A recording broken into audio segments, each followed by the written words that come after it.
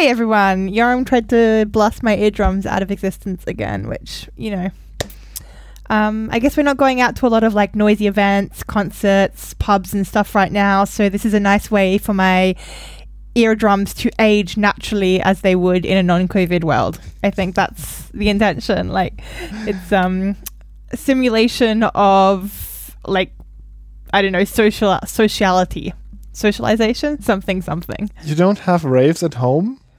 Why not a lot, no. The cat gets angry at me, to be honest. Like, even when I cough or Speaking like speak cat, in right? slightly loud tone, the cat glares at me and then runs away. Yoram also just ran away. Yoram? Yoram has left. I had to open the door for the cat and let it in because it was scratching the door. It's going to be one of those recording days, I think. It seems like No, I was just saying we've that already because had an escaped baby and now an escaped cat as well. I had a lovely rave the other night with my toddler son, because he suddenly realized that he really is into like techno and electronic dance music and was like jumping around and shaking his hands and everything. It was a lot of fun. So I had a very loud, like not for very long, but I had a little bit of loud techno music at home, which felt surprisingly nice to have like a relaxing sort of at-home rave just to do something else. I quite like I live with a housemate and it's quite nice when she goes out and then I can play my terrible music loud and just like sing and dance around to that, because like it's different when you play it over a speaker than when you have it in headphones. And even if they're not audibly judging your music, there's always some judgment, right? Like other people are always like a little bit judging your music and definitely judging my singing. My singing is terrible, as you guys all know. So yeah, that's nice. Yeah, and also, at least for me, I always want to be considerate. Like, I would hate it if my housemate would play very loud, annoying music. So I try not to do the same thing. And so yeah, it's just different. If you're alone, you can be much louder and more annoying, even if nobody ever tells you off. When they're there, it's still nicer to be alone and be loud. But yeah. But that was pretty much the highlight of my last week. Is that your baby can dance to techno now? Yeah. I mean, it's been so like almost a year ago now when we met up in March last year. Your baby was already able to dance to Gangnam Style. Like he could already get like a bit of a butt twerk in when we were, and like in time as well. Which I thought was pretty impressive. And it also made me really aware like how much natural rhythm we have, and the fact that not the two of us, like well, I mean, that's the thing. Humans in general. Well, that means that like our lack of natural rhythm is like an aberration that's like social embarrassment. Like we should have natural rhythm because babies obviously do. So our lack of it is awkwardness on top of like it should be there. Yeah, you're right. Yeah, for me it was the surprising thing that we play a lot of music. Like we don't usually listen to a lot of like electronic music here. Although like I personally enjoy a little bit of like techno or rave from time to time, but usually we play like a lot of other music, and he's never as excited as he was when we played like actually like one of the worst German acts that does like techno music, Scooter. We played that and he was ecstatic. So yeah. Okay, so good dancing skills, but maybe not such good taste in techno music. Yes, I would say so. My exciting news was that my Christmas cards finally arrived this week. Like, I think everybody in the UK had really screwed up post this year for Christmas. How come? Yeah, I don't know why. Like this little like virus thing plus a little Brexit thing. So I kind of started getting some Christmas cards. Well, I got some around Christmas, but I got some only now. And I got from both your child and also another one of our friends' child, like Christmas cards which had been being painted by the children, and these are kids who are like between 1 and 2 years of age, right?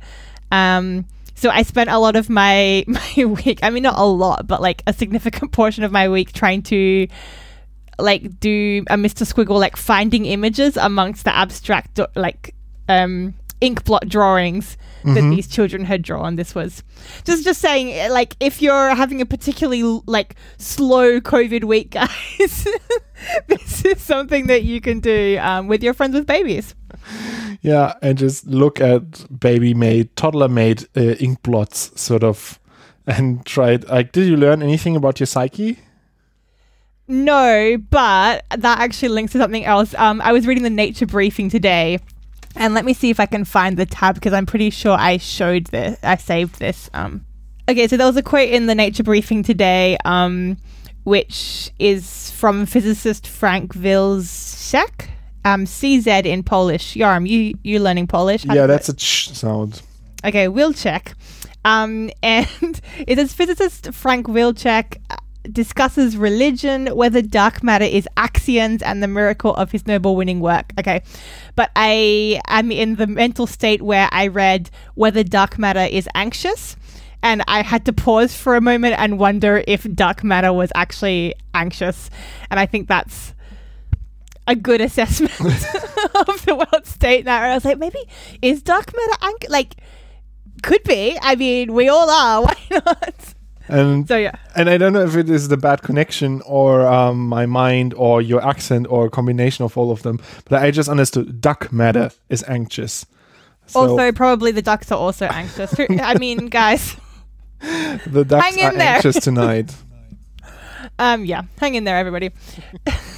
Otherwise, yeah, like, it's been a bit of a weird week because it's like completely rainy, which, like, we can't go out that much anyway, but it's like making it hard to go walking around. So I am trying to like pick up more winter hobbies and just like, you know, projects, all the projects. And earlier this week, I started to learn how to draw properly. I bought myself a new iPad, and Yoram made a nice video for me showing me how he draws his images for our blog. And I drew a Parasaurolophus, which was definitely uglier than Yoram's Parasaurolophus that he'd already drawn. But you know what? It's fine. I'm learning, and it's kind of cool.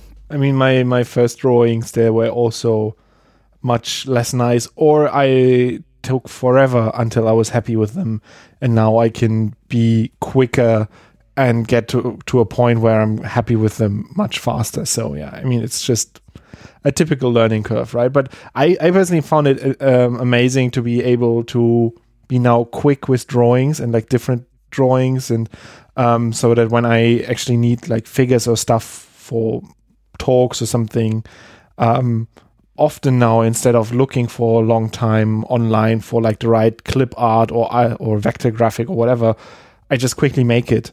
And I found it incredibly liberating to have that skill now. And so, yeah, so I hope maybe that will be... What's the name of the program? It's Affinity Design, right? Yeah. And you pay like £50. I mean, the thing is, it's like I bought an iPad and I bought the Apple Pencil. So I spent lots of money on this because that was my like little Christmas treat to myself. But yeah, it's super fun. And you're right, it's quite forgiving compared to drawing on paper and pencil. And it's like quite a quick learning process, I would say. And easier to fix mistake. Yeah, it's fun. There are so many tutorials out there as well, and so even if you want to try out a specific style, you don't have to buy like watercolors and whatnot. You can just like watch some person on YouTube do it and then recreate it and have like an immediate little success there. So yeah, I always wanted to draw. Like I always but on paper I just made so many mistakes, and the results were so far away from good that I just had no joy. And knowing that I would have to like spend £50 on paper just in practice until I get somewhere that's like okay in quality, it put me off quite a bit. And so yeah, I really enjoy digital drawing. Yeah, I do still like doing a lot of stuff like with my hands as far as the crafting goes, but you're right, there's definitely this failure that can happen where you're like, oh, that's not how I imagined it coming out. Yeah. But yeah. Anyway, winter 2020, 2021, that's all about drawing and crafting and things. Yeah, I wish I would have the energy to do anything like that now. I'm really stuck in the monotony of taking care of a child, doing as much home office as I can. But okay, children love crafts. So Yeah, you've but just got to change the kind of crafts you're doing, right? I mean, he's still a bit too young to really do crafts. Like it's just Play-Doh you can do. a recipe for chaos. So drawing is still like me drawing shapes that he wants to see, and so it's sort of fun, but it gets very repetitive. Like I have to draw a lot of trucks and excavators, and now I have to draw parakeets and cockatoos and like birds in general, and just have to draw a lot of birds. And it's sort of fun, but it's also very repetitive when you're like, I would like to draw something else. And then your little director there is like, no, draw me another one, another one, and another one. So yeah. Isn't that when you just say, if you want to have another truck, draw your own truck? He might be a bit young for that. Yeah, he's a bit too young. Like he can't barely like color in the trucks that I'm drawing. So yeah, it still will be a while until he can make like his own trucks, and then I can just be like, okay, draw me another one now. Soon you'll be demanding. Yeah. Shall we do the science? Let's talk a little bit about plants. Single.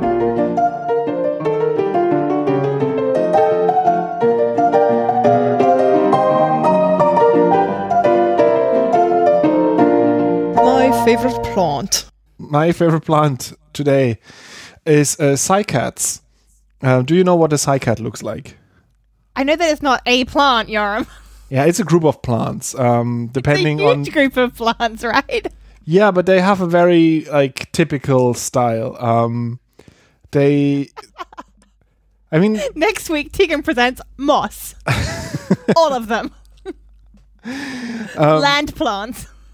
No, but Sorry, I carry think there are some, at least from the Wikipedia article as I read it, there's like some specific trees that are called cycads, and there's like the overall family or whatever. I don't know how like the botanical nomenclature works.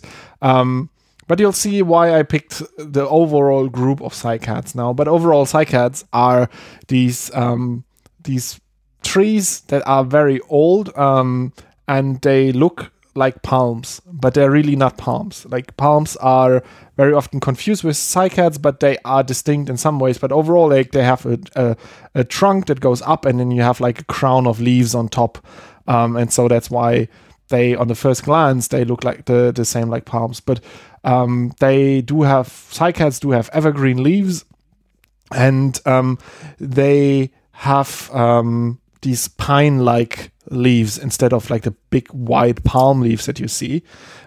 So they are like pine needle-shaped leaves, and they also don't make fruit like palms do, but instead they make big cones, which tells us already a little bit about the overall group of them. They are not angiosperms, which is fruit-bearing plants. They are gymnosperms, which are sort of evolutionarily speaking older, and they are making cones instead, like pine trees, for example, would. Today they are found mostly in the tropics and subtropics in the world, in places like Guam. But interestingly, or what makes these group of plants very interesting is that in the Permian, that's about 280 million years ago, they were like super common. Like when there was still the massive supercontinent Pangaea, they were covering large areas of that. And it is believed that back then the group was highly diversified. There were many different members of this group, and that then died out to sort of during the mass extinction events that also killed the dinosaurs. It's believed that also a lot of the cycads died then. So today we don't have the same diversity, although the claim about the diversity seems to be a little bit disputed, because we don't have a lot of fossils from that area. Like the fossils are still quite rare, but I think based on genetic evidence, if I remember correctly, they assumed that there was more diversity in this group overall. However, you might now think, oh, these trees are old, they've been around since like 280 million years. Are these living fossils? And the answer is no. Like they are related, like not very closely, but sort of in the same area on a tree of life as ginkgo trees, but But where ginkgo is like a total lama plant and didn't evolve in the last 12 million years and is like a living fossil, and has been the same, like is completely like no innovation, no new ideas, like the same old fart that it always has been. That means it was already perfect, maybe. No, I'd rather think it has no. Look, dude, I've seen a ginkgo. It's hard to argue that ginkgos are not perfect. Like they smell terrible. I'm not a fan. But cycads, on the other hand, they went through evolution through the last 12 million years, so they constantly adapted. Still, it didn't protect them from being endangered. Today, cycads are actually. Or the thing is, hashtag not all cycads. Some of them are not endangered, but overall there is specific conservation efforts specifically put into cycads because in many places they are endangered by human activity. Do you want to say which ones aren't endangered? Well, I said not all cycads because I'm thinking specifically we have like something called a zamia in Australia, which is like, yeah, as you said, it's kind of think of a palm tree, but then it doesn't have the trunk bit. It's just like the fronds coming up from the earth. And I remember them being around when I was a kid, and I don't remember anybody being like, oh my goodness, that's super rare. So that's my amazing scientific anecdotal evidence of like, this is not rare. I've seen one. Fun fact, some of the cycads that look like they're just coming out of the ground, they also have a trunk, but the trunk is underground. So it's like as if you would push the palm-like structure just into the ground. I don't know like how deep it goes, but from what I read, they have like some part that's underground. That's like the trunk structure. So it's not immediately roots from the crown, but there's like a trunk in between. That's just silly. Yeah. And so these trees, or the group of trees, I mean, actually, I couldn't figure out the nomenclature. It's an order. It's an entire order. So kingdom, phyla, or division, class, and then order. And then we have like a family, and then a genus and a species. So you've got like an entire order here. Okay. Probably with 3 families inside the order, I think Wikipedia tells me. Yeah, I don't understand how this system works. So that's why I was just looking at them in general. So I'm just going to call it like a tree. No, I mean the way I found out about these, like, I mean, I didn't wake up and one day was just like, oh, I want to have like this entire order of trees now in my focus of attention is I found 2 papers, 2 recent studies that were investigating cycads. Okay. The first one is so this order of trees, the cycads, they are dioecious. So dioecious, I want to say they are female individuals and male individuals, and I mean this is not uncommon in the plant world. But what is you know what other awesome plant does it? Ginkgo does it. One of the most awesome plants, the most perfect plant, some would say. Sorry, carry on. It's a fair point. Like I give that to ginkgo. They have like one thing in common with a cool order of plants. Also, like you know how you said that ginkgos smell. It's only one of the sexes which smell. So like the female trees, I think smell, and it's just the fruit. Like when the fruit fall down and they get crushed and then they rot, they give off this like horrible smell.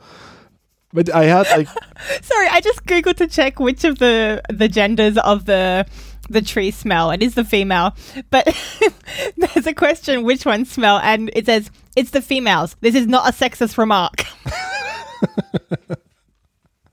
Sorry, the females are the only ones that bear the fruit, and therefore the rotting fruit smell. So that's why. Yeah. It's not sexism, guys. We had not far from my elementary school, we had a ginkgo tree. And I read somewhere that they don't flower and bear fruit every year, but I distinctly remember that every year there was a very long period where like the entire section of the street smelled terrible because of this ginkgo tree. So that's bad urban planning because you're supposed to only plant the males because of that, right? Like this is one of the. But at the same time, because it's a living fossil, like nobody wants to go and chop it down. Like apart from the people living in the area or going to school in the area. Also, they're super beautiful. They're the most beautiful. Okay, carry on. Sorry. There was a new study that found... So yeah, usually when you have a cycad population somewhere, they are mixed about 50-50 male to female. But because of recent invasions of insect pests that predominantly killed off female trees, there's now an imbalance in some areas. And that means that when you want to conserve... Wait, why do the insects predominantly kill the females? Because of the difference. Sexism. Yes, first of all that, and then the difference between the two sexes of trees is, which is what the study found, that male cycads, they branch more often. They often have a more branched structure. Often female cycads don't branch at all, and that apparently makes them more vulnerable to insect attacks, to certain insects at least. Yeah, that makes sense, because then like if you've got two branches and one of them gets infested, the other one can still be okay and you can kind of just like lose one branch. But if your core, like humans can lose an arm but not our core, right? Yeah.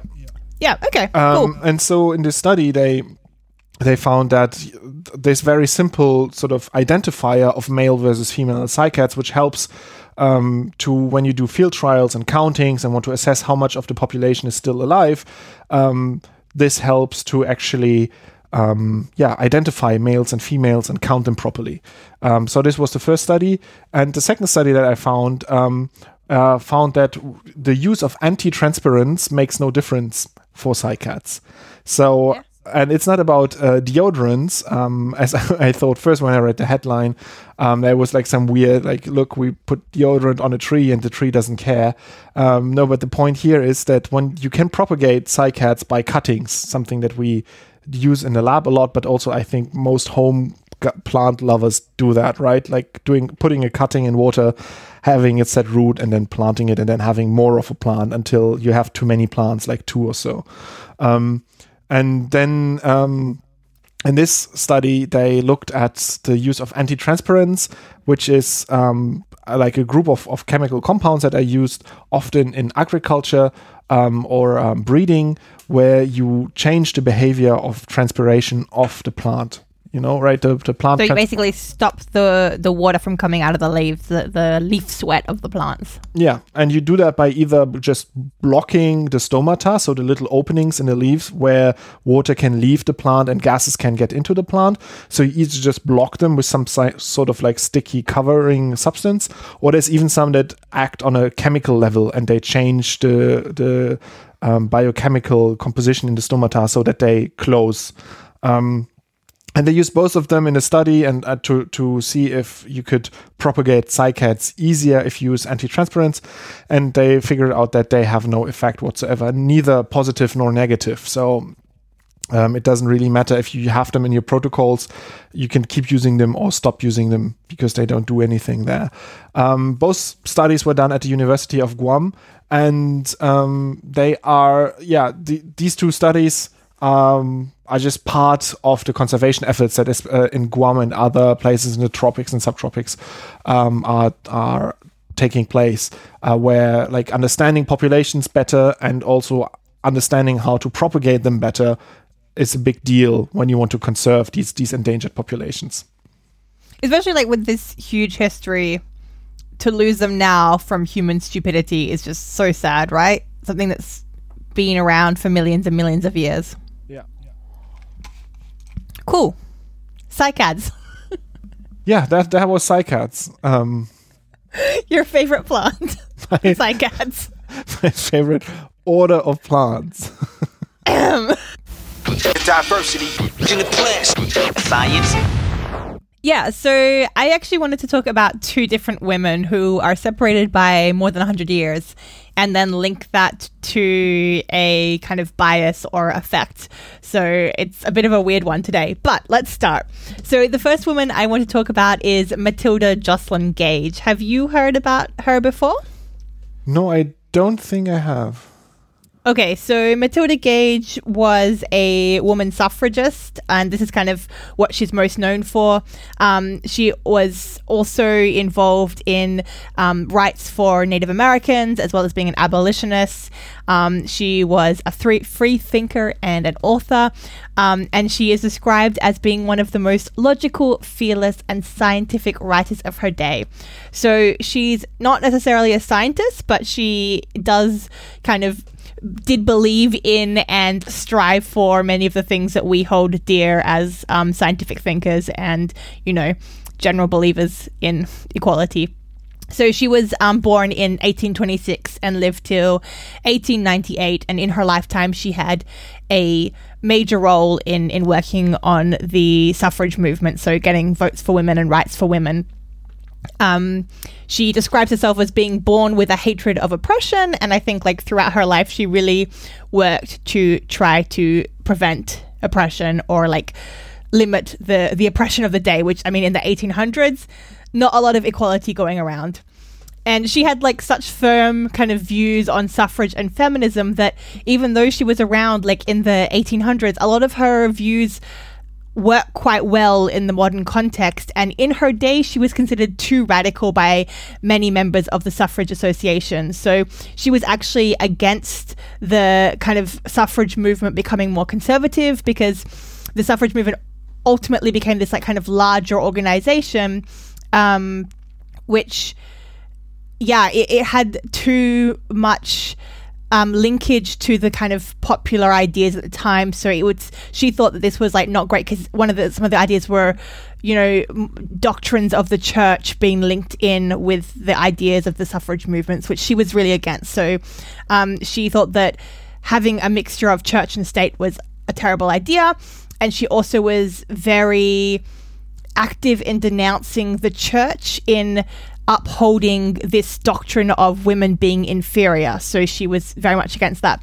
And she had super modern views. So even though she was against abortion from the point of view of loss of life, she also was very firmly pro women's right to their own body. So she said that enforced motherhood is a crime against the body of the mother and the soul of the child. So making women be pregnant against their will is not a win for anyone. And she also says, I hesitate not to assert that the most of the crime of child murder, abortion, or infanticide lies at the door of the male sex. So she is basically saying, a lot of this is coming from men, which it's extreme even now, I would say, and definitely in the time put her in a very extreme camp. But she was very important in the suffragist movement, and did a lot in her time. So she was around from 1826, as I said, until 1898. And an incredible woman. Now we're going to jump forward, still in the US, but jumping forward 120 years to 1944 in July, when Margaret Rossiter was born. And Margaret Rossiter is an American historian, but she's specifically an American historian of science. And she actually discovered her love not of science but of science history when she was in high school, and she said she became much more interested not in the experiments that the scientists did but the background of the scientists who did those experiments. And I think this is quite an important thing, because there have been a lot of discussions recently, and we did mention this some episodes ago when we were talking about some of the works of Angela Saini, who has written these two books. One is Superior, The Return of Race Science, and one is Inferior, which talks about women roles. And Angela has said that you can't look at science outside of the context of the scientists who do the science, because their stories also define what science is done and the bias that is attached to that science. So I think this kind of science history has a really important role, especially when it comes to understanding how we interpret different people and different groups of people in particular. And this is something that became a theme in Margaret Rossiter's research and life. So just as a quick background, she was, an extraordinary achiever. She was a National Merit Scholar. She worked for the Smithsonian for a brief period of time. Then she did her master's, got her PhD at Yale, worked in Germany for a bit, went to Harvard, ended up in Cornell, and she got a MacArthur Fellowship. So she, ticked all those highest achievement awards. And just some notable moments in her life. While she was studying at Yale, she sort of went to one of these informal department gathering with professors and students. And she once asked, were there any women scientists around here? And they were just like, nope, there's no such thing. Or any of the women who were there, they were just like here working for the male scientists. And it's like, okay. And then later on, when she was kind of sort of talking about her own desire to study women who were involved in science, these kind of lost female voices of science in the history of science, she was told by other scientists, and in fact by women scientists at the time, that there was nothing much to study in that realm, so nothing of interest. But she maintained this interest, and she actually uncovered hundreds of women who were like, she looked through, I think it was the reference work American Men of Science, which has now been renamed to be called American Men and Women of Science. And she found like hundreds of biographies of actual female scientists who have sort of slipped under notice in the field. So she gave a talk and eventually published a piece called Women Scientists in America Before 1920. This was rejected by the very popular and prestigious journal Science, and also by Scientific American, but it was eventually published in American Scientist. And the paper was really successful, like it got critical acclaim, but she herself, and her studies were still they received a lukewarm reception from both the scientific community and the historian community. So she's kind of straddling these two fields, science and history, and nobody's that enthusiastic, but her work is getting critical acclaim, right? And she kept on studying. As I said, she was, winning grants and winning awards. And she then published a second volume kind of following up. So she had a volume called Women's Science in America, Struggles and Strategies to 1940. And this got, positive reviews in the New York Times, in Nature, and in Science magazine, which, as we said, had rejected her previous work. It happens. And then she won the Pfizer Prize, and also published another work called Women in Science, which before Affirmative Action, which straddled from 1940 to 1972. So she was basically following up on this concept that there were a lot of women in science, they just hadn't been kind of acclaimed and celebrated. And she also came up with two different kind of concepts for discussing how women move throughout science and also throughout the world, so, and other minorities as well. So the first one is this idea of hierarchical segregation. So she's talking about how as you move up the ladder, women are kind of excluded. You get less and less female as you move up. And this is kind of similar to, but a little bit different from the glass ceiling, because the glass ceiling is kind of a firm barrier, but we see in science that women get lost continuously. We call it the leaky pipeline quite often now, that you get this constant loss as you go up. So this was a bit more, this hierarchical segregation kind of fits that a bit better. And she also talked about territorial segregation. So you get clustering of women in scientific disciplines. So I think we do see that quite obviously. One example I know is common is that in medicine, women are expected to be more OBGYNs and they're not expected to be surgeons. So you have this kind of expectation that the women should cluster in that direction. But okay, so this is Margaret Rossiter. And I started off by talking about Matilda Gage, who was born, more than 100 years before her. So how do the two link up?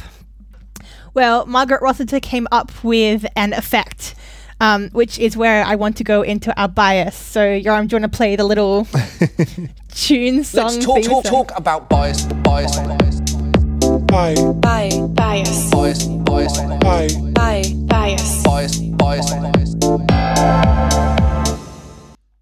Yeah.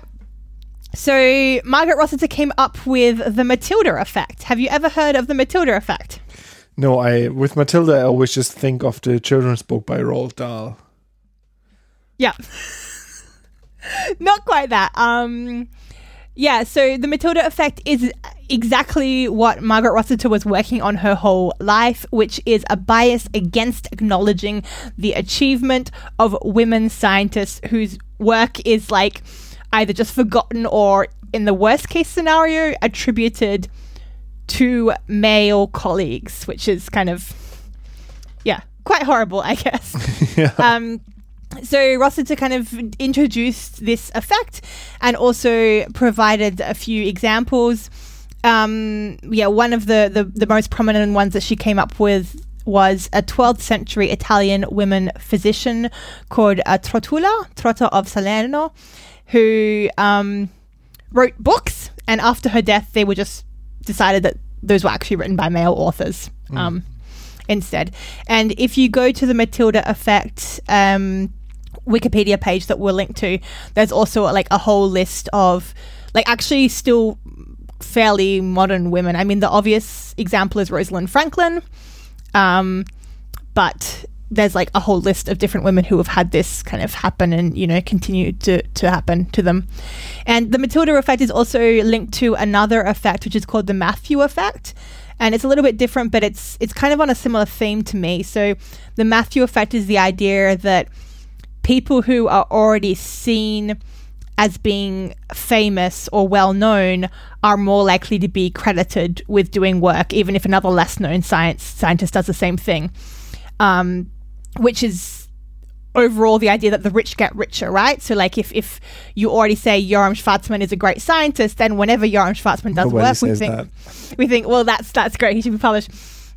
And again, this comes up when we talk about things like the Nobel Prize, where you see that the big names always get the prize, and it's not the grad students who do the work, it's the ones who have the funding and already have the prestige and the name in the field. And this is also, like, it's a really huge problem with grant funding in our field, where like to get a grant you need to have a big name on the grant, so you need to already be a big name or have like that connection to the big name in order to get the grant, to get the money to even do the science.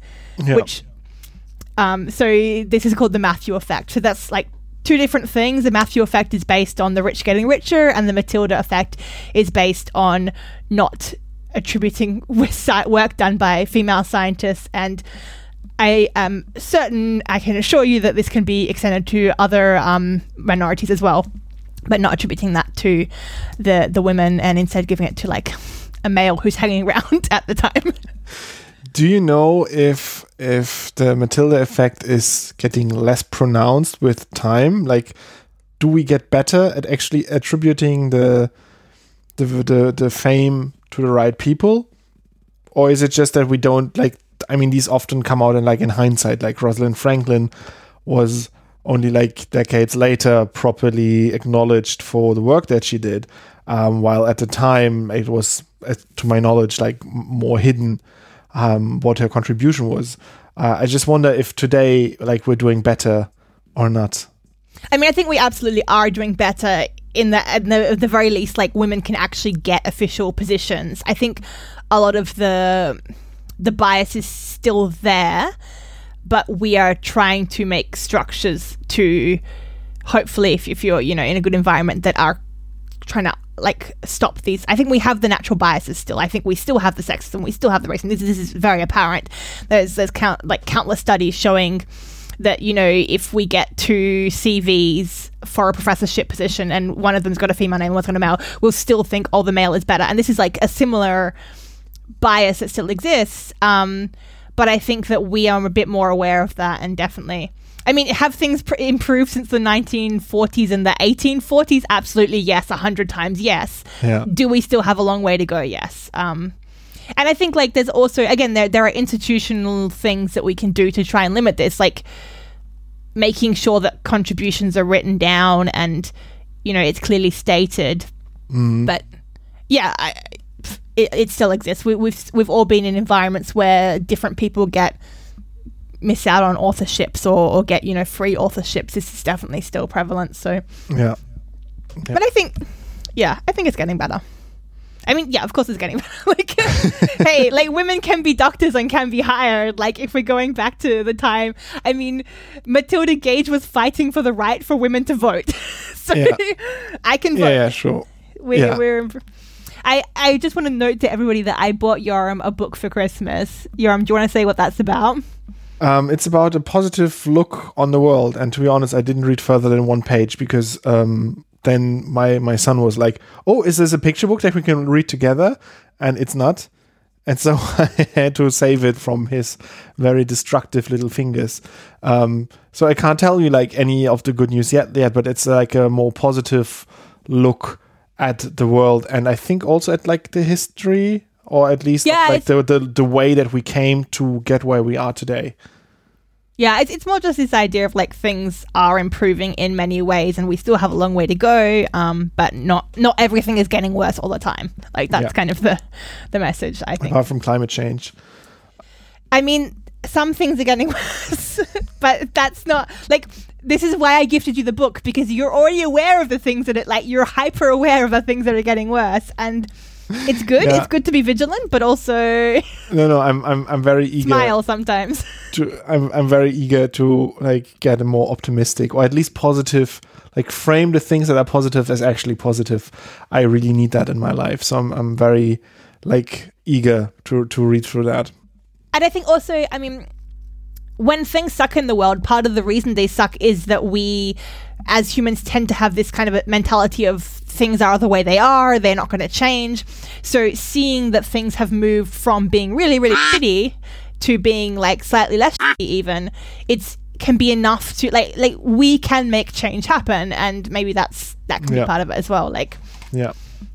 Anyway, I'm just thinking about like the Matthew effect as well. Like this is something that I've observed like from my personal like anecdotal evidence from time to time, where people who had like group leaderships and funding and everything, you tend to realize like how much more of that they have like in other places as well, while at the same time you're talking to other people who are like, look, I'm trying to get like a junior group leader position somewhere, but I just can't get the funding for that.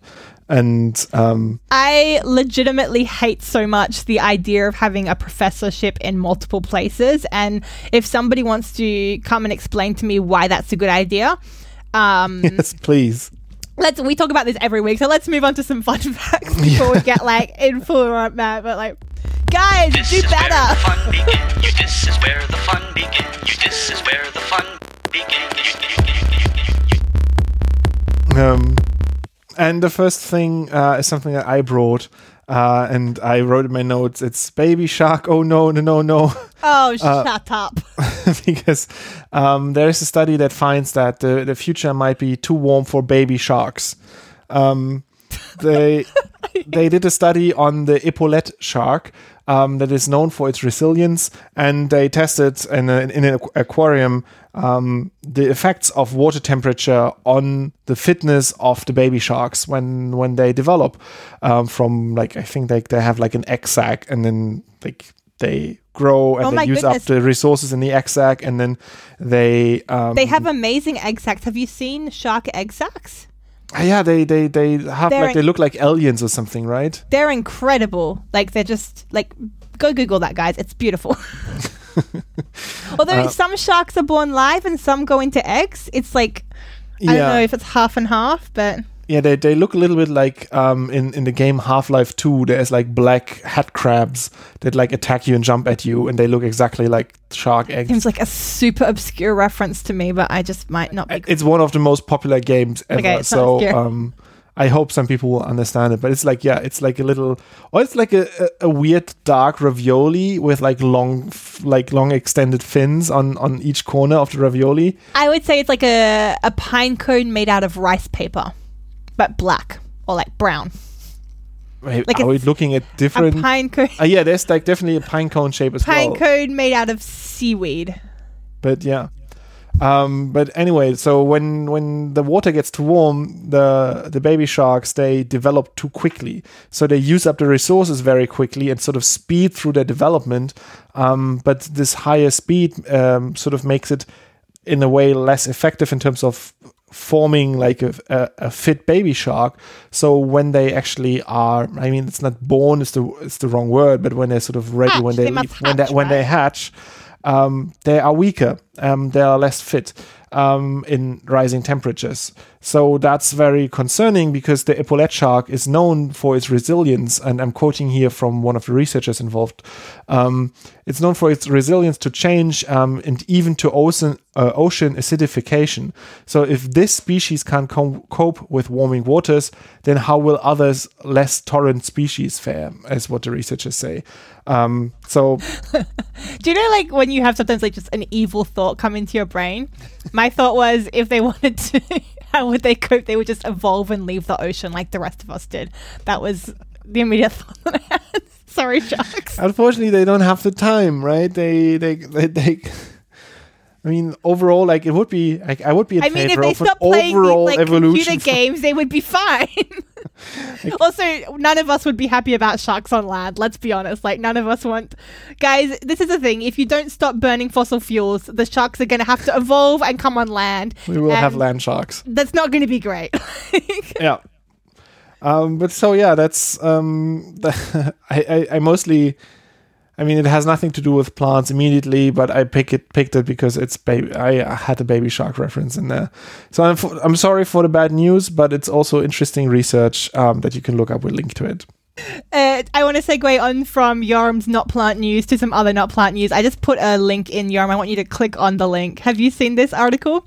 So there was something that came out in Current Biology a couple of days back on the 11th of January. It's by Savage and colleagues. And the title is Lasso Locomotion Expands the Climbing Repertoire of Snakes. So snakes have a repertoire which allows them to get off land and climb trees. And now they have a new thing in their like bag of tricks where they can wrap themselves around and then hook the end of their tail onto their own like body. And basically, like, shimmy their, like, they form a closed loop and then they shimmy their way up a pole, forming this closed loop. And I really encourage you all to stop driving your cars, pull over and click on the video on this, because it's literally a snake going up a vertical pole, and it is terrifying. But also it's really sad because these vertical poles are deliberately designed to be completely smooth to protect an endangered bird species, which is getting eaten to death by these introduced snake species. And they have this, special snake-proof structure where, a thing that is basically a piece of string should not be able to move its way up a completely slippery metal pole. But Snake found a way. Yeah, I'm just looking at the video and... Yeah, it's pretty much like circling around the entire structure and then tugging itself in and forming a lasso loop and then just like shimmying itself up. Although it's very slow. I mean, it's probably enough to be successful to it's birds. Faster than a baby bird that's just hatched from an egg, isn't it? Yeah. The whole reason birds put their babies in nests is because baby birds are useless. So it has to be away from the ground. Yeah. I think it's pretty terrifying, honestly. But to be honest, in the video, you see they also have other methods as well already that they can shimmy up completely smooth structures. So maybe we need something better than I mean, I'm impressed. It's a very cool way. But now in the video, I'm looking at 3 or 4 different methods that snakes use to get up completely smooth poles, which I mean. Yeah, I'm just happy that I'm not a baby bird that's afraid of snakes, because that's terrifying for them. For me, not so much, because I just see them climbing up like a lamppost, and then it's just like a funny image seeing snakes sitting on top of street lamps. But for birds, yeah, not so great. I wonder what we could do to protect them, maybe that's covered the point. in grease. This was the thing to protect them, right? This was the design, these smooth poles, and the snakes kind of just worked it out. Yeah. I mean, it takes them 15 minutes to get up there. That's long, but not too long. I mean, 15 minutes, that's nothing. What do you want to have? Somebody full-time protecting these birds? They go and get a coffee break and suddenly the whole bird babies are they've been annihilated? Yeah. Yeah, it's pretty terrifying. And also, like, it ends, like, the video ends on a freeze frame where it's like when you you have like a teenage comedy show, and like in the end you have like the freeze frames where it's like, yeah, Paul moved on to become a professional wrestler or something, and here it's like a freeze frame, and then this wild snake climbed a smooth stovepipe installed to protect an active Micronesian starling nest. The snake entered the box and killed 2 large nestlings and an adult. It was unable to swallow any of the birds due to its small size. It's like the So it worst just killed them. It freeze didn't even frame. eat them. Yeah, it's the worst freeze frame you can imagine for the end of a movie. Okay. Yeah, terrifying, but interesting video. Speaking of a slow and terrifying death, one of my friends just sent me the other day. This is like actually plant-based and actually plant molecular biology based, which I believe is a first for this plant molecular biology podcast. My friend sent me a publication that's a little bit old. It's from 2011, but it describes 2 genes, KMS1 and KMS2. And I just want to give it a shout out because they have cool names. Can you guess what KMS stands for, Yoram? Kill many snakes. It's actually super close. Kill more snakes. Killing Me Slowly is the name of the... So basically just when you knock these genes out, the plants die, but they just die slowly. So it's called Killing Me Slowly. But I always like gene names that actually describe the action of the protein, not just the functional... not like something kind of vague that's a family or, So thank you very much. How slow does it kill the plant? Like, is an Arabidopsis dead within a month or so? I mean, what is time really, Yoram? It's all relative. Yeah, because like... I don't know. Sorry, we're all slowly dying anyway. I don't know, and actually I looked for pictures of plants in the paper, but it didn't have anything that was like the full plant, so I don't know. Yeah. Sorry. But yeah, Killing Me Slowly with this gene.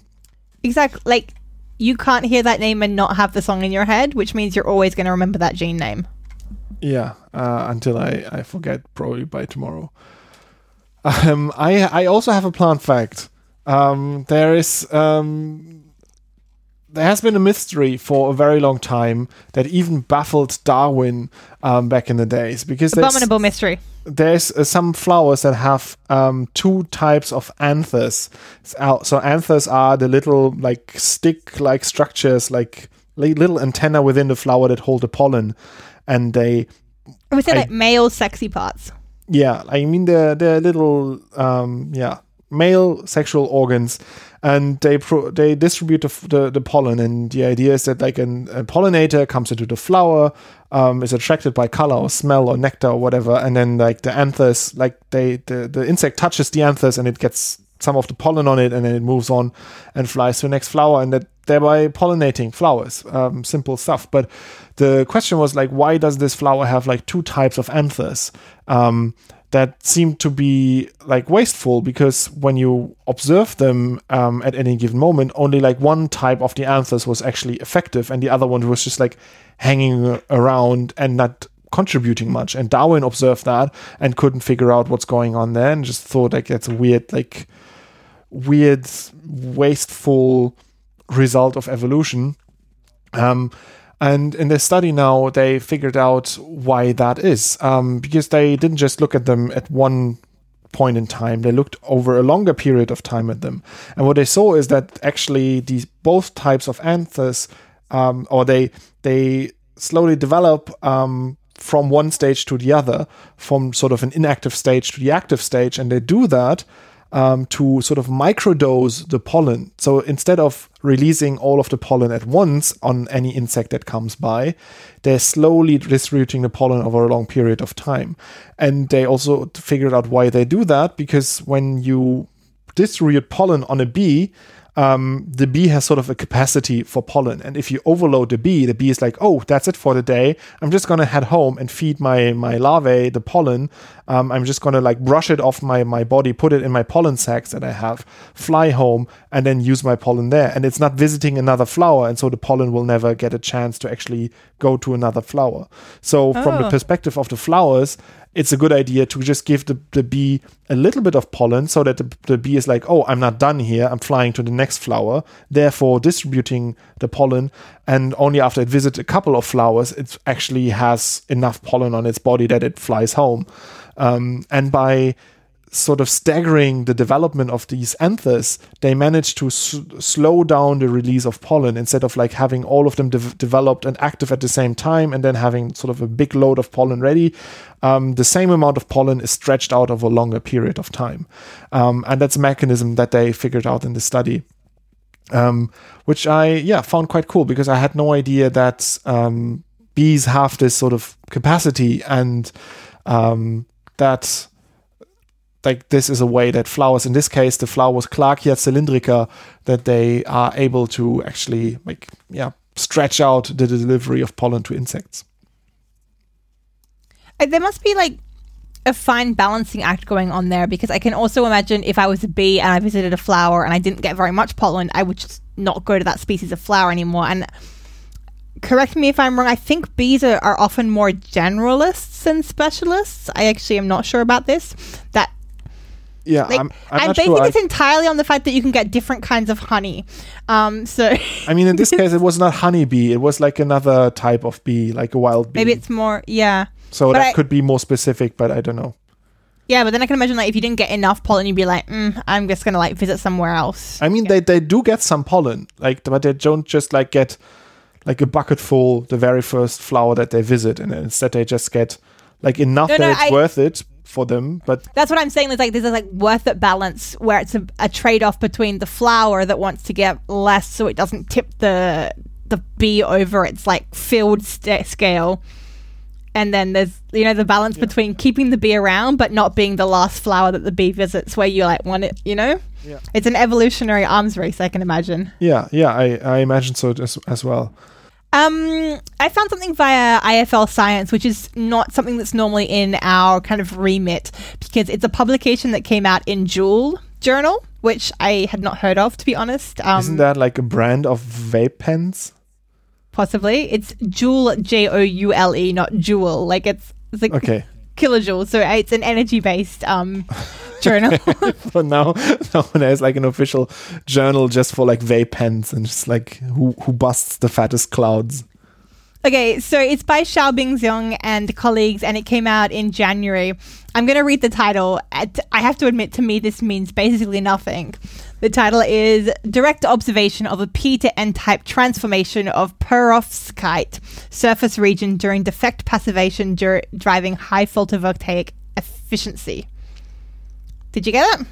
It's something about photovoltaic efficiency, and I know that like the P to N transfers are something that happens in a solar panel when light gets on it and it makes the electrons go and makes energy. But that's as far as I understand it. Awesome. That was much more than I understood from that title. You're right. It's about solar cells and how well they work. But the secret here is what has been added to those solar cells to make them work better. And the secret ingredient is capsaicin. Oh, interesting. So they put chilies on it.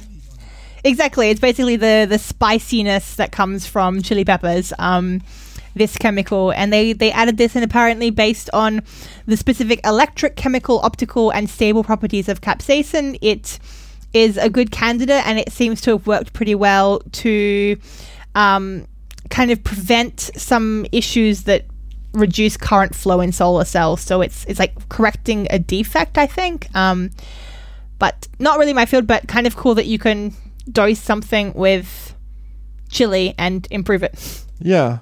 I wonder how stable that is. I that's always what I wonder when I hear about like technical applications of biological compounds, because like a solar panel that you set up, you want it to work for 15 years, 20 years. But in biology, we rarely like isolate a compound and leave it sitting in the sun and expect it to stay intact for 15 years. So like I have no idea about this, but like sometimes I read things where it goes in the direction of just using something that you find somewhere in nature, use that in the lab and show like, oh, it's actually very effective. But then when you think about how you would actually apply it, in real life, you quickly realize like, oh, that will be much harder. Like my favorite thing is these people who extract chloroplasts from spinach, put them in some sort of matrix and say like, now we have artificial photosynthesis because we have photosynthesis outside of the plant. And like, you look, your chloroplasts, they will be fine for a day or two, but then they're done. So no, you haven't solved photosynthesis yet. I mean, that's true, but that's not really the same issue because, like, what you're talking about is a chloroplast, which has to be kind of living as an organelle to be active. Yeah. But this is like a chemical, a molecule. I mean, Absolutely. It can degrade definitely, but like it doesn't have the same requirements for life. And I mean, part of what you're saying is right in that they can use these compounds as the first step as inspiration, and then make something that's a more stable version but has the same chemical properties, which is something that we'll see a bit. Just as another aside, in the IFL science page that reported this, they said that there was previous work actually also pouring caffeine onto solar cells, so using caffeine molecules as well. So all of the food and drink can be used to improve solar cells, and that's basically the limit of my understanding of how solar cells work, is that you can put with coffee, I always imagine like they just knock over their coffee mug and it spills over whatever experiment they're doing, and they're like, "Oh, it's actually better now." I'm sure that's how it went down. Yeah. So related to the idea of using things in nature or like repurposing them, finding a different use for them, there has been a study that is making the news right now that the main ingredients in licorice is actually killing COVID virus particles. And I just want everybody to be very careful about this, because this study is coming from like one research group that published it as a preprint, so it hasn't gone through peer review. So and it was done in cell culture. So these are two things that are very far away from science that's like done on drugs that you can actually administer to people. So what they showed is potentially interesting. I mean, it's a preprint. It doesn't mean that it's wrong, but it hasn't been looked at carefully yet by other researchers that are not involved in the study. And also it's done in cell culture. And I just want, before anybody like goes and shares the story about how licorice, the thing that nobody likes, will actually save us all from COVID, hold your horses. Like, I don't want to say like a hard no, but I would not share that story right now as a sort of potential treatment, because it's so far away from being that. I think now would be a really good time to reshare the XKCD comic, which is when you see a claim that a common drug or vitamin kills cancer cells in a Petri dish, keep in mind, so does a handgun. We'll put a link to that as well, but killing something in a Petri dish or in a cell culture can be very, very far away from killing something in real life, and that applies to the COVID virus as well. Yeah, absolutely. And I just wanted to mention that here because the problem about these stories and about the fact that it's published as a preprint, that's not a problem. The problem is when people start sharing this without the context of it, and then suddenly it looks like there's a miracle cure there if you just go and buy like a bag of licorice. So yeah, just be careful about this. What else? Have you got a lot of other facts to go, Yoram? I have a couple more, but I think I want to just give another sort of entertainment tip. And that's a website that I found that's talking about cameras and lenses and how they work. And I want to share this because what the author Bartosz Cienarowski did there is creating a website where you have a lot of like interactive small elements that very gradually teach you about optics and how cameras work, but then goes actually very deep into details. So that's why I had a lot of fun playing around with it, and it's just like very small sort of interactive elements where you can just change a few parameters and then you see how something responds to that. And I found that a very clever website in terms of like science communication, in terms of how to approach something as complex as optics and lenses. So if you want to play around a little bit with like sliders and see what happens to light when it goes through different like media with different properties, like from air to glass to air and stuff like that. Go to the website and play around a little bit. You might That learn sounds something. cool. I remember like in final year school physics, we had to understand all of this light bending stuff, and it just drove me crazy. Like I don't have a visual imagination, so people would explain, here's the physics and what it does, but I couldn't see that happening in my mind, and I just found that really disruptive for trying to remember and learn. I found it always incredibly hard once you get like multiple lenses together. Like I could figure out like the path of a light beam through a lens, but then you would like start stacking lenses, and then they would have like very different properties, and it would just like, it would get too complicated. I would have no idea anymore what's going on. That's actually like, this website helps with that. Like it starts from just like focal length and aperture, and then actually goes into like the physical properties of light as a wave, and how it like is like the speed of light is different in different media, and how that influences then the breaking index of stuff and so on. So really complex stuff, but shown in a way that at least I found very accessible and interesting. So yeah, so that's I think that's what I have for today. I wanted to talk about websites based on that. So, early today I was talking about Matilda Gauge, and the reason I found out about Matilda Gauge is because there's a website called Gauge. It's gauge.500womenscientists.org. And I actually, I knew about 500 Women Scientists, but I hadn't really looked into it. And then I went to a live Instagram event, just when they were doing kind of a live discussion about what they're about. And Gauge is basically an online resource for journalists, educators, policymakers, and others, and I'm reading from the website now, seeking the expertise of women and gender minority STEM professionals. So basically, if you are a female or a gender minority, a woman or a gender minority in STEM, you can kind of create a profile, and you can write what your expertise is and also what you're looking for. If you're interested in doing science communication or talking to journalists, or you're looking for people to collaborate with.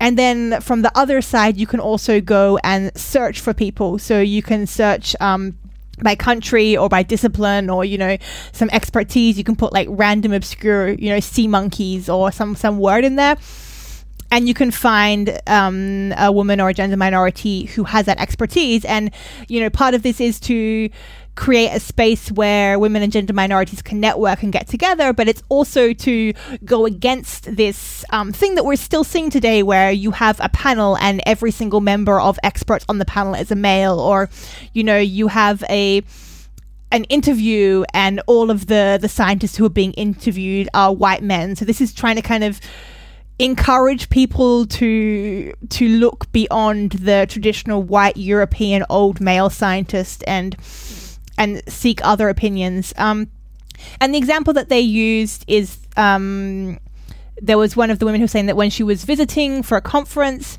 she was interested in looking for childcare for her child while she was at this conference, and she actually searched the region and found a female scientist who had put as one of their keywords that they were a mother, and she sort of then reached out to that person and asked about what resources were available in that region for mothers of young children. So this was kind of one of the examples.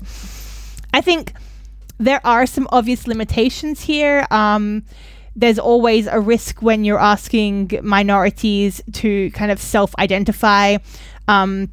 It's a bit easier when it comes to sort of women, because it's anyway sort of visually there. But like, if you're talking about, like gay or like sexuality minorities in countries where that can be dangerous to identify as that, like, you have some limitations. So like there are some issues with this approach.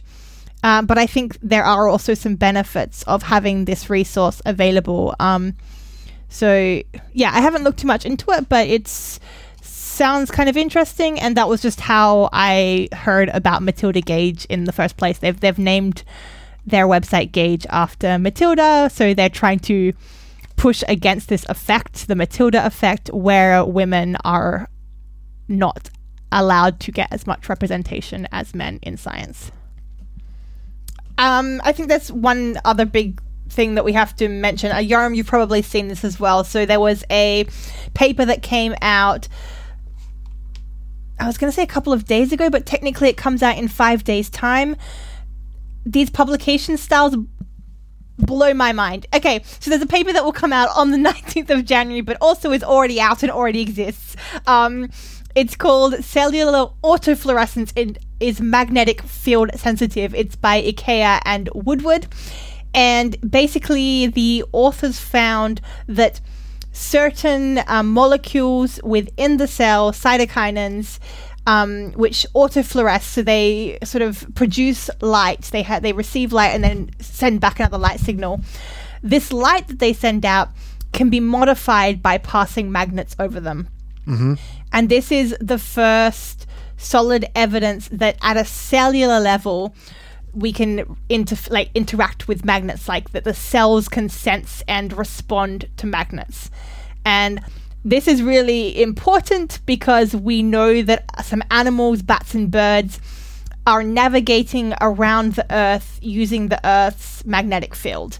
So this is kind of some nice firm evidence that is linking, like at a cellular level, how this, like the mechanisms behind how this could possibly happen. And I want to give a shout out to I think it was Science Daily. Science Daily covered this by saying that new research shows how X-Men villain Magneto's superpowers could really work. Which is, and of course they then go into discuss that this is, a crucial step in understanding how animals from birds to butterflies navigate using Earth's magnetic field. I'm quoting there, but I just love that their introduction to the story was to go to Magneto. That's some powerful science journalism there, I would say. Yes. Yeah, that sounds very good. Although, like, I immediately, like, my internal alarm bells go off because I'm now thinking, does this give people who sell you magnetic armbands to charge the energy of your aura sort of as a scientific evidence or sort of a way to misinterpret science so they can still sell you the armbands and be like, look, there's science that shows magnets do stuff to our cells, and therefore if you wear this armband, like your core chakra gets like supercharged. I mean, I have definitely seen, from years ago, like tens of years ago, maybe even, people who were interested, like, and were actively putting magnets into their fingers, like they were surgically implanting magnets so that they could feel magnetic fields theoretically, and this, should then be linked, to make themselves more bird-like. I don't think it worked. I don't think it did anything. I think what I know that from like body modification stuff, right? And I think they get sort of a tingling sensation in the finger when like the actual rather big physical magnet physically moves in the finger. So they don't feel the magnetic field of the Earth, but when they get close to another magnet, something or a piece of metal, like something slightly tugs at the fingertip, and they can sense that, which is not really what a pigeon would do, but. It's like, what would pigeon do? It's an important life question.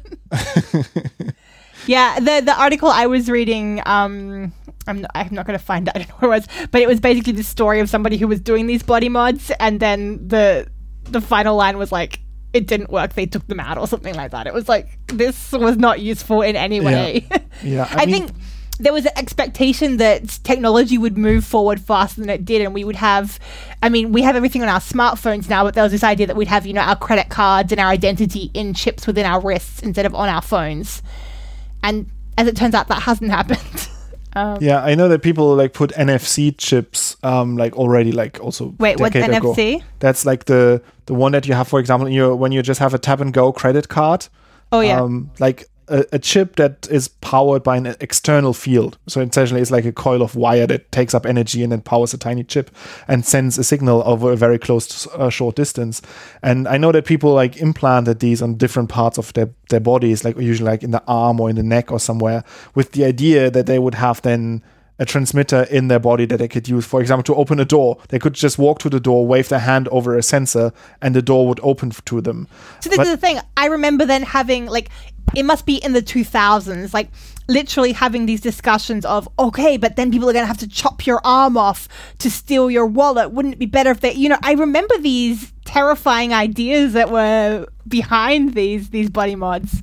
Yeah, and it's just like they're incredibly impractical. So, I mean, it's a fun thing to think about this and play around with this, but it's in no way more practical than just like having a little plastic card on you that you can replace and that you can destroy and that you can like give to somebody else. It's everything like that. So much more practical than just having like an implant in your arm.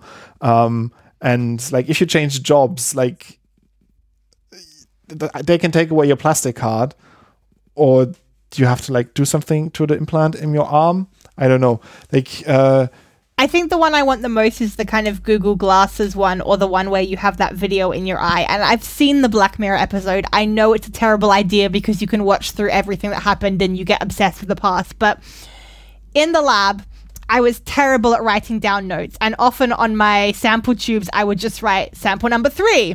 And then 3 weeks later, I would have, 4 different sample 3s from different weeks. And I would have to throw things out and start again. So, like, that kind of Google Glass thing I'd be pretty happy with. Yeah, I mean, I just use my smartphone for that. I would write all the details on the bench with like the rack with the tubes on it and take a picture of that and then like wipe off my bench with ethanol so that the writing would be gone. I could continue to work. But I mean, that cool, helped but me with my technically, terrible... I mean, I can't say like that actually worked. Like it was also a terrible way of documenting stuff. But I didn't need eye implants to have a terrible... No, okay, but like firstly, you've got your phone in the lab, which you're technically not supposed to have. You're touching your phone with your filthy glove hands while you're taking your gloves off, which is not practical. If you had, so in my idea, these are not glasses, but they're like safety goggles, which would also mean I would actually wear my safety goggles in the lab, which I never did, even when I was using liquid nitrogen because I was lazy. Like, I mean, if anybody who... I did absolutely all the time. I was very good. I always wore a lab coat and closed shoes and pants. But like if I had safety goggles that also recorded everything I was doing, hell yes. Yeah, it could be useful. But at the same time, like, yeah, it's a long tangent. Just like thinking about scrubbing through some things when I did like long recordings or something and just like scrubbing through them, finding a bit of information that I know isn't like a 90-minute recording of something is so tedious and annoying. But then probably we would also have like very smart algorithms. Yeah, but also, is it more annoying than have to like re-extract that RNA sample? No, it's not. Yeah, fair enough, yeah.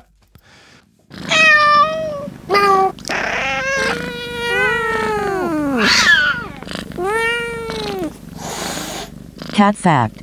So I wrote a very well-researched piece of cat information that I had prepared for days. I found a new study where they created a new reference genome for cats.